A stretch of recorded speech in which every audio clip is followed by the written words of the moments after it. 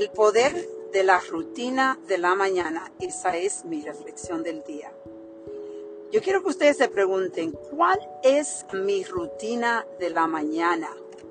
Es una rutina donde estoy organizada, donde me levanto temprano a hacer ejercicio, donde medito, donde hago reflexión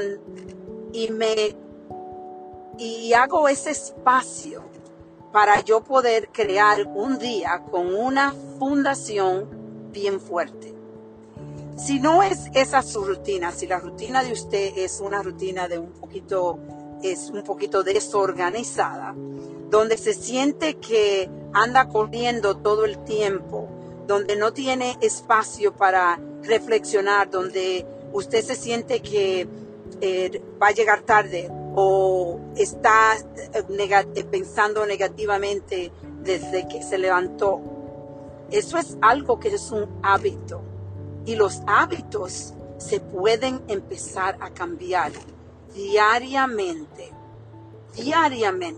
Escoja una pequeña acción cada día o cada semana donde usted dice, ok, me voy a levantar 5 minutos más temprano.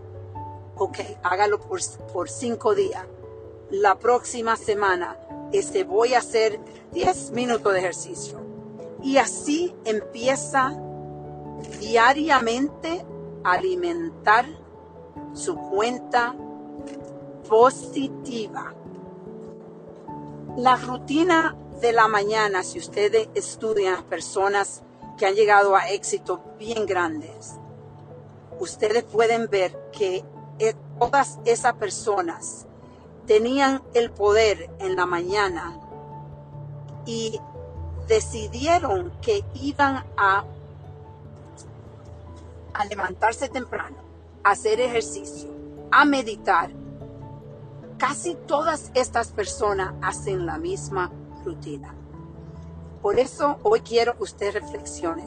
Si usted está teniendo los resultados que no deseas y no se siente bien en la mañana con su rutina, hoy puedes cambiarla.